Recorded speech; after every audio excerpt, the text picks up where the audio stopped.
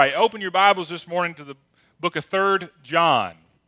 We're going to look this morning at a character, a person here in the book of 3 John that John is writing this letter to. But, you know, as we look at this, I want to look at it in a different context than maybe we've looked at it or maybe you've heard it in the past. Because, you know, in the society in which we live, sometimes it gets hard to define truth. Case in point, I was scrolling through Facebook the other day and I saw a great quote from Abraham Lincoln. Abraham Lincoln, the quote was, "You can't believe everything you read on Facebook." Okay, case in point, that the internet makes it so easy to spread lies, to spread falsehoods, and so many times we get caught up in those because it looks so true. Okay, it looks so true that we get caught up in it. And I'm not trying to make a political statement here, but sometimes even a major news network or a local news network gets embarrassed because a reporter saw something on the internet and thought it was real, and this happens. They've done stories on things to then find out, hey, guess what? That was fake news, okay? I mean, not in ways that you hear fake news in other places. But anyway, I'm not making a political statement. Sometimes even journalists mess up. And I can tell you it's embarrassing. You know, in a previous life, it feels like it was a previous life, I worked as a journalist. I worked at a couple different weekly newspapers. I worked as a reporter for a daily newspaper. And from time to time, we had to print a correction. And those were not good days to be in the newsroom when we had to print a correction. Especially when I worked at the daily newspaper in Arkadelphia, and my editor there did not like to print a correction. Now, he did, without hesitation, but he didn't like to print a correction because that meant we messed up. We should have done it right the first time. But you know what? At least our mistakes were never intentional.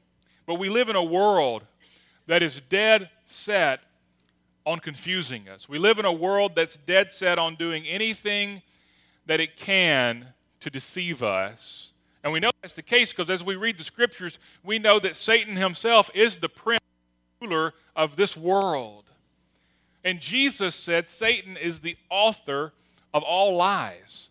It doesn't matter who tells the lie, it ultimately came from Satan. The world doesn't want us to know the truth, and I'm not talking about the truth as it comes to a political situation or anything else. I'm talking about the world doesn't want us to know this truth. And the world wants us to be sensitive, right? Sensitive to the world's ways and tolerant of the only thing we ought to tolerate is the truth. And the reason that our world is like that is because Satan rules it. And when the truth is distorted, hope is lost. And when hope is lost, there's really nothing else to hold on to. And so as Christians, sometimes we struggle with the right words to say to a person who is going through a hopeless situation. My mind has been on this a lot lately as we've dealt with the issues at SAU and two students who unfortunately found themselves in completely hopeless situations and decided there was nothing else that they could do in this world. We can say, I'll pray for you. We can say, I'll pray for your family. But is that really enough to say those words? Maybe we'll just sum it all up and say, you know what the world really needs is more Jesus. And that's the truth. The world really does need more Jesus, but you know, we really need to do more than just say it because we are the hands and feet of Jesus, the Scripture teaches. So this morning, as we're looking in the book of 3 John, we're going to look at a guy who demonstrated that. A guy who demonstrated to us how to be the hands and the feet of Jesus. I don't know about you, but I do a lot better when I have an example to follow. You know, I mean, whether it comes to living a Christian life, I do a lot better when I have an example to follow. Or whether it comes to math, I do a whole lot better on a quiz I did in high school when they put an example at the top, right? We need an example to follow. And I'm glad God has given us so many examples to follow in His Word. So this morning we're going to look at the example of Gaius, and we find him in the book of 3 John. Now I want to tell you, we don't know a lot about Gaius. Now, in several other places in the New Testament, the name Gaius is used. But this is one of the most common names of the first century. When these events were taking place, Gaius was one of the most common names. And since we don't have a lot of other context behind who he is in this letter, we don't know if he's any of the other Gaiuses that are mentioned. We don't know anything about him except what's mentioned here.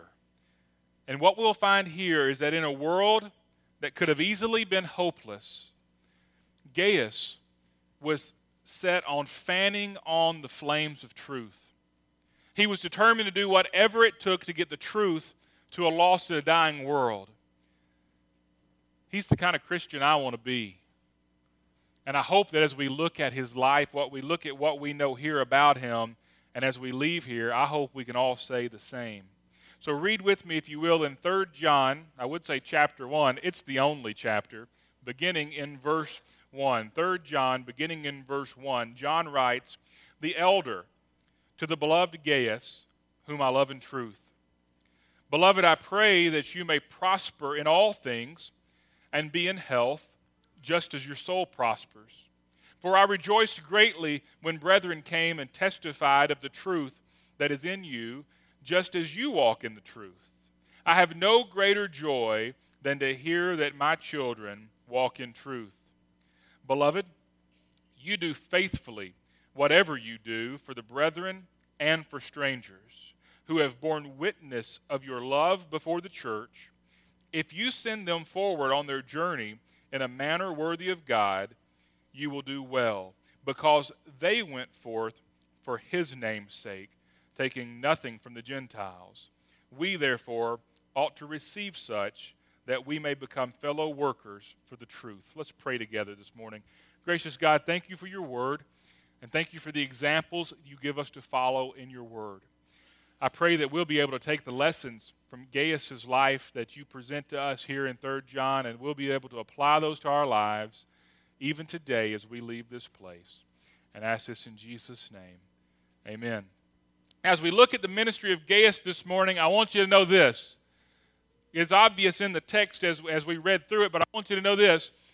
The ministry of Gaius was primarily, as John points out here, he ministered to preachers and traveling ministers who came through his area. And so, but we can take and we can apply these same principles to everybody we meet.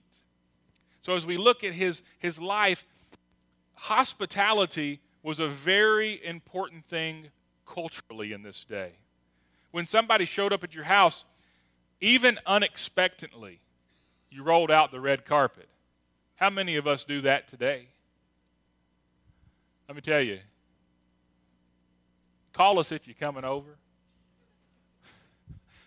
Truett loves to play toys in the living room. And I love to pick them up before anybody comes over.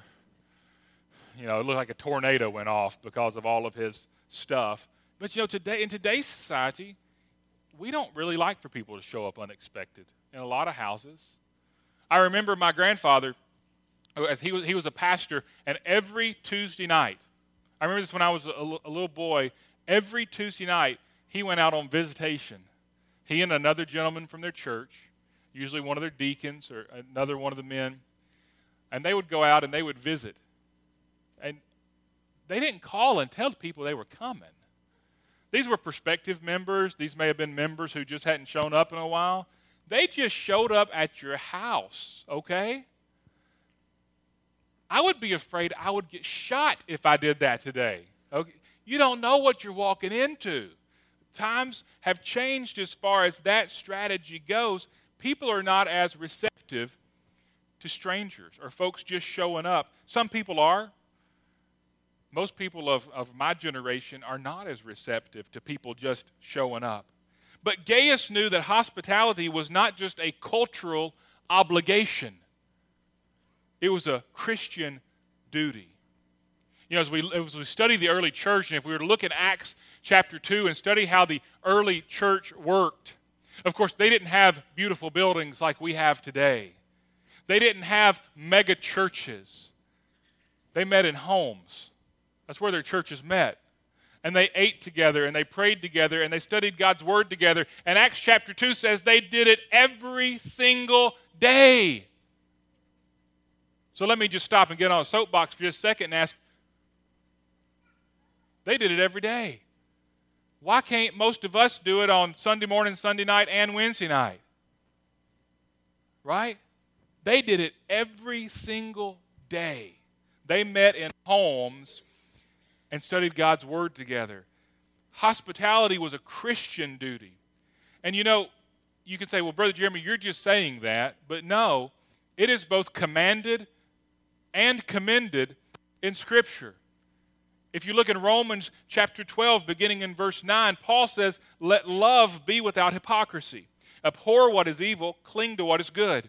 Be kindly affectionate to one another with brotherly love, in honor, giving preference to one another, not lagging in diligence, fervent in spirit, serving the Lord, rejoicing in hope, patient in tribulation, continuing steadfastly in prayer, distributing to the needs of the saints, given to hospitality.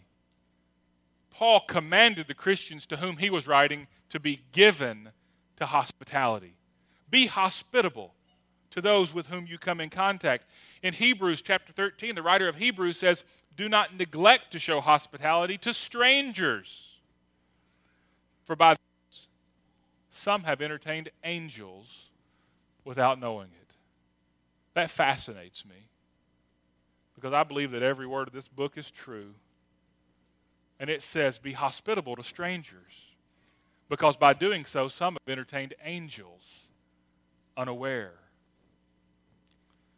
Even though John is commending Gaius in our text about his hospitality shown towards ministers of the gospel, we can apply the same principles to our lives and how we treat everyone with hospitality.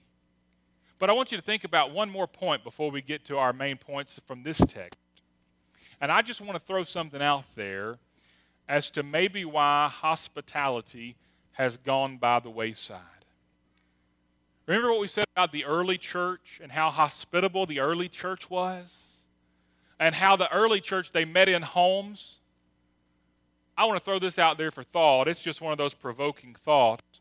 Maybe we're not as hospitable today because our homes and our home lives are not what they ought to be.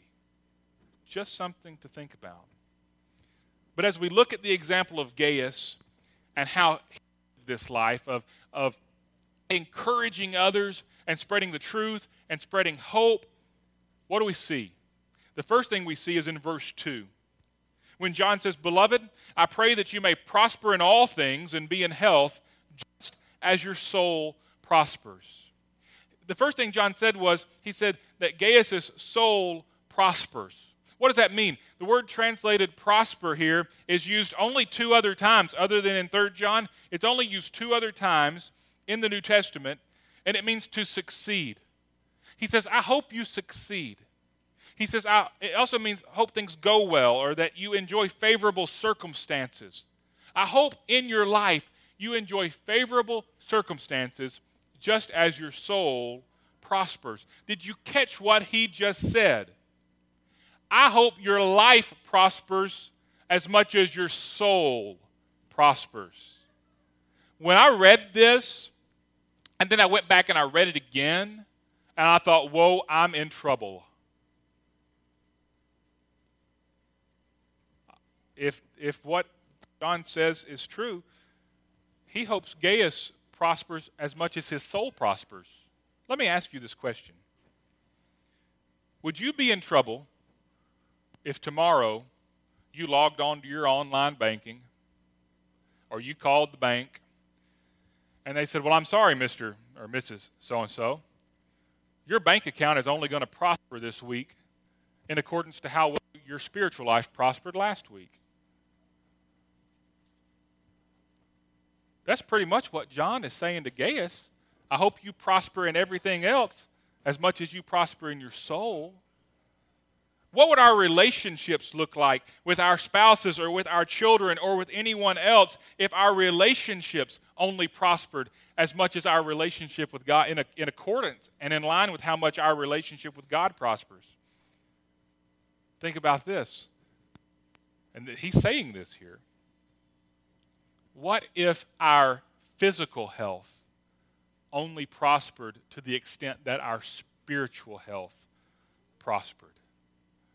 How much trouble would we be in? Let me tell you, can I just be real with you? Can I just be honest with you? Be a lot of days I'd be in a lot of trouble.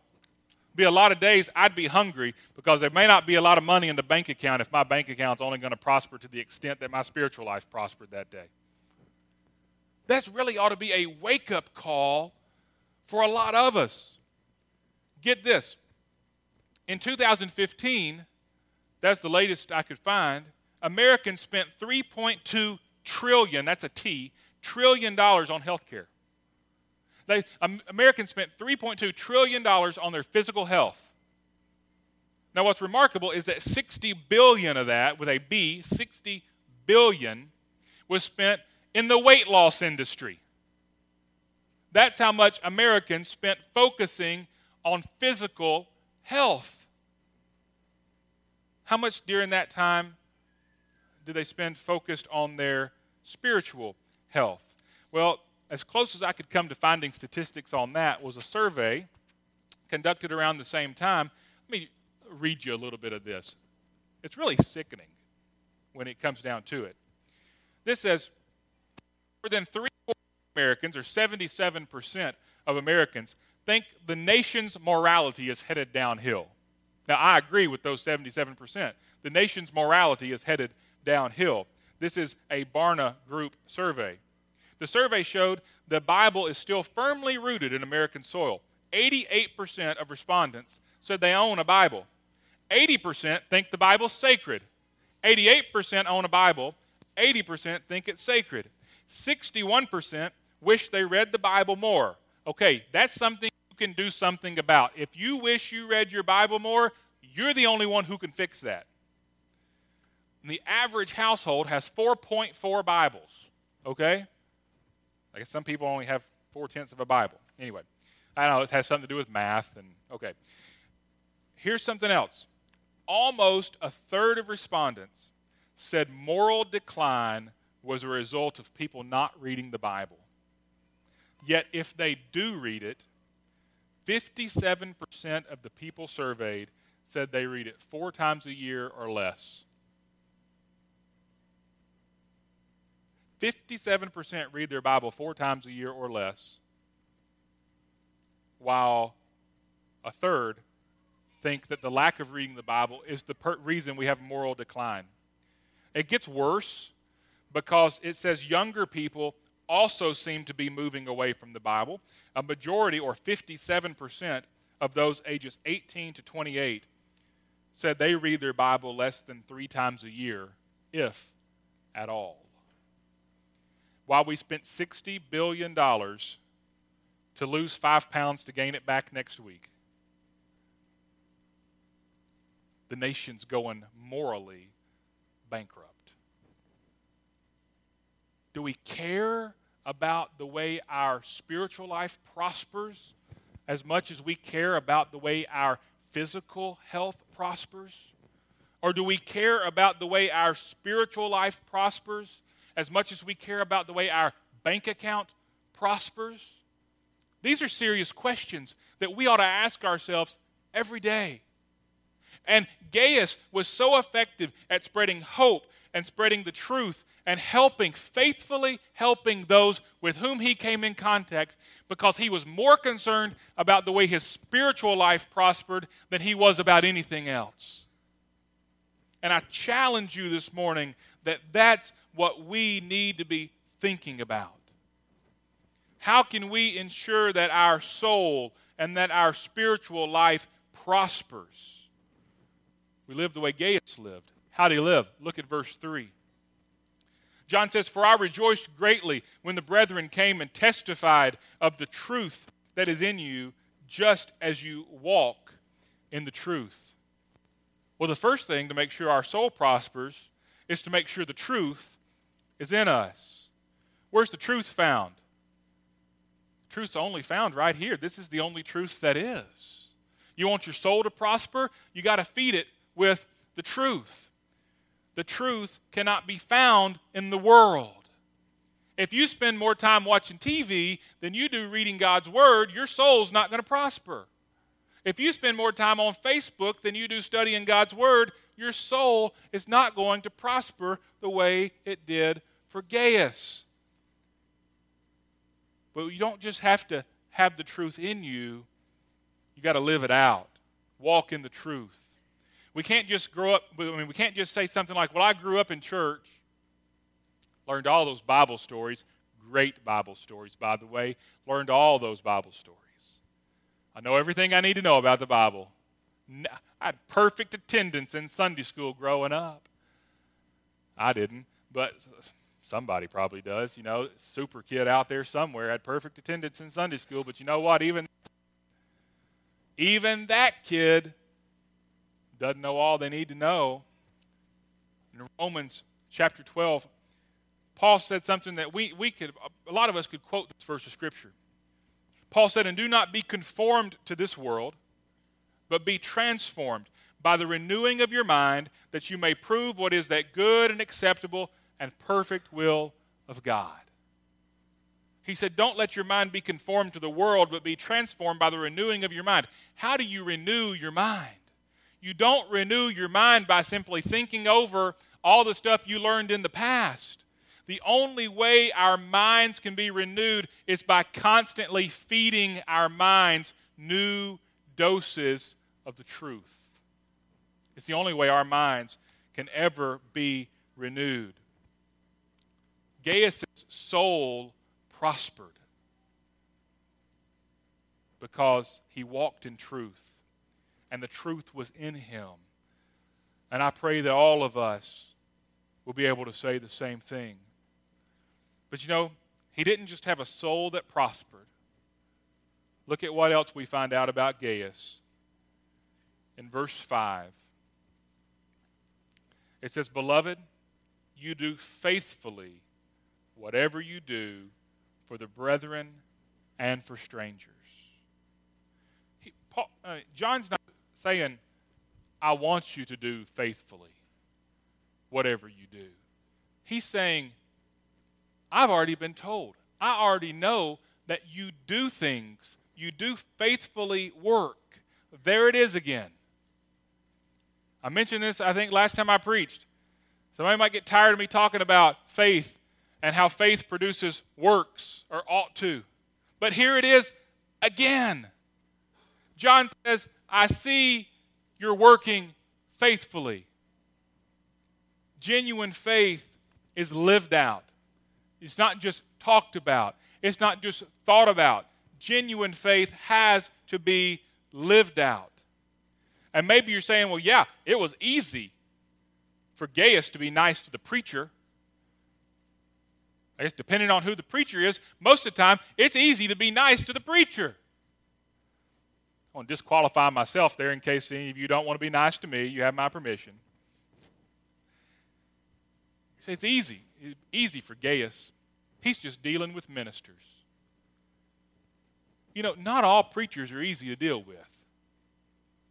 I'm sure Gaius had some that passed through from time to time that may not have been too easy to deal with. But you know what? John says it wasn't just with people he knew. It wasn't just with people he loved. It was with those who were strangers as well. It's easy to show hospitality and to provide hope and the truth to people that you know and people that you love. But Gaius did it to those who were strangers as well. And look at the effect. Look at the effect of doing this. We find it in verse 6. We'll start back in verse 5 because that's where the sentence starts. Beloved, you do faithfully whatever you do for the brethren and for strangers who have borne witness of your love before the church. They've borne witness of your love before the church. I want to infer a few things from the scripture here. Of course, first it tells us they bore witness. We know they went back and told everybody about what Gaius had done for them. These folks that Gaius helped, these folks that Gaius provided hope to, went back and told everybody what Gaius did for them. Why?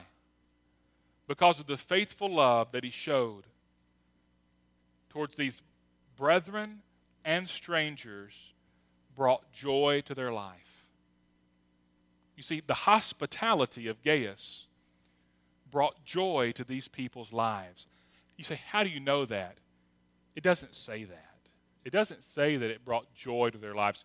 I believe we can infer that from Scripture. Because this says these folks went back and they stood and told the whole church. How do you think it went down? Do you think they walked up before the church and said, man, can you believe that Gaius? Can you believe he was hospitable towards me? No, that's not what they did. John wouldn't be praising him if that's what they did. They went back and they said, this guy Gaius, he's amazing. He rolled out the red carpet. He provided, we were we were traveling in, we were tired, we were weary, we didn't know where else to go. Gaius rolled out the red carpet for us. Gaius pulled out all the stops. You know, Gaius probably from time to time was going through some tough times himself, if he's human. You can't tell me Gaius woke up every day and is having a good day. You can't tell me he woke up every day and was feeling 100%.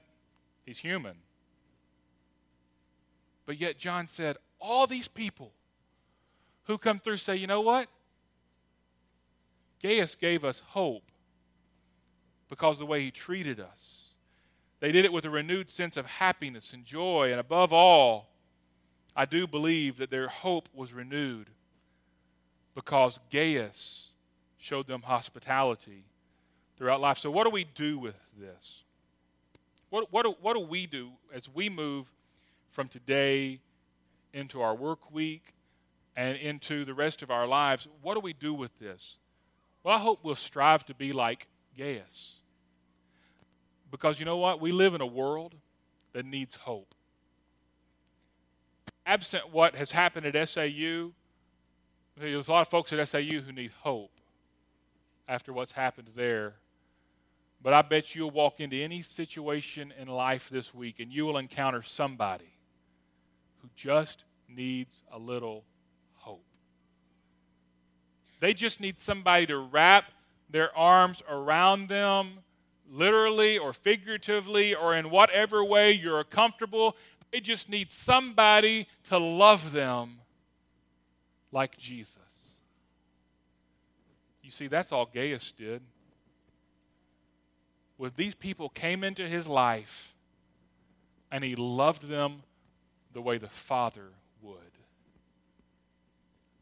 That's all we need to do. And you never know. When you come into contact with a person from day to day, you never know what's really going on at home. A lot of people fake it really well. You never know what's going on behind the scenes. You never know what's going on in their life.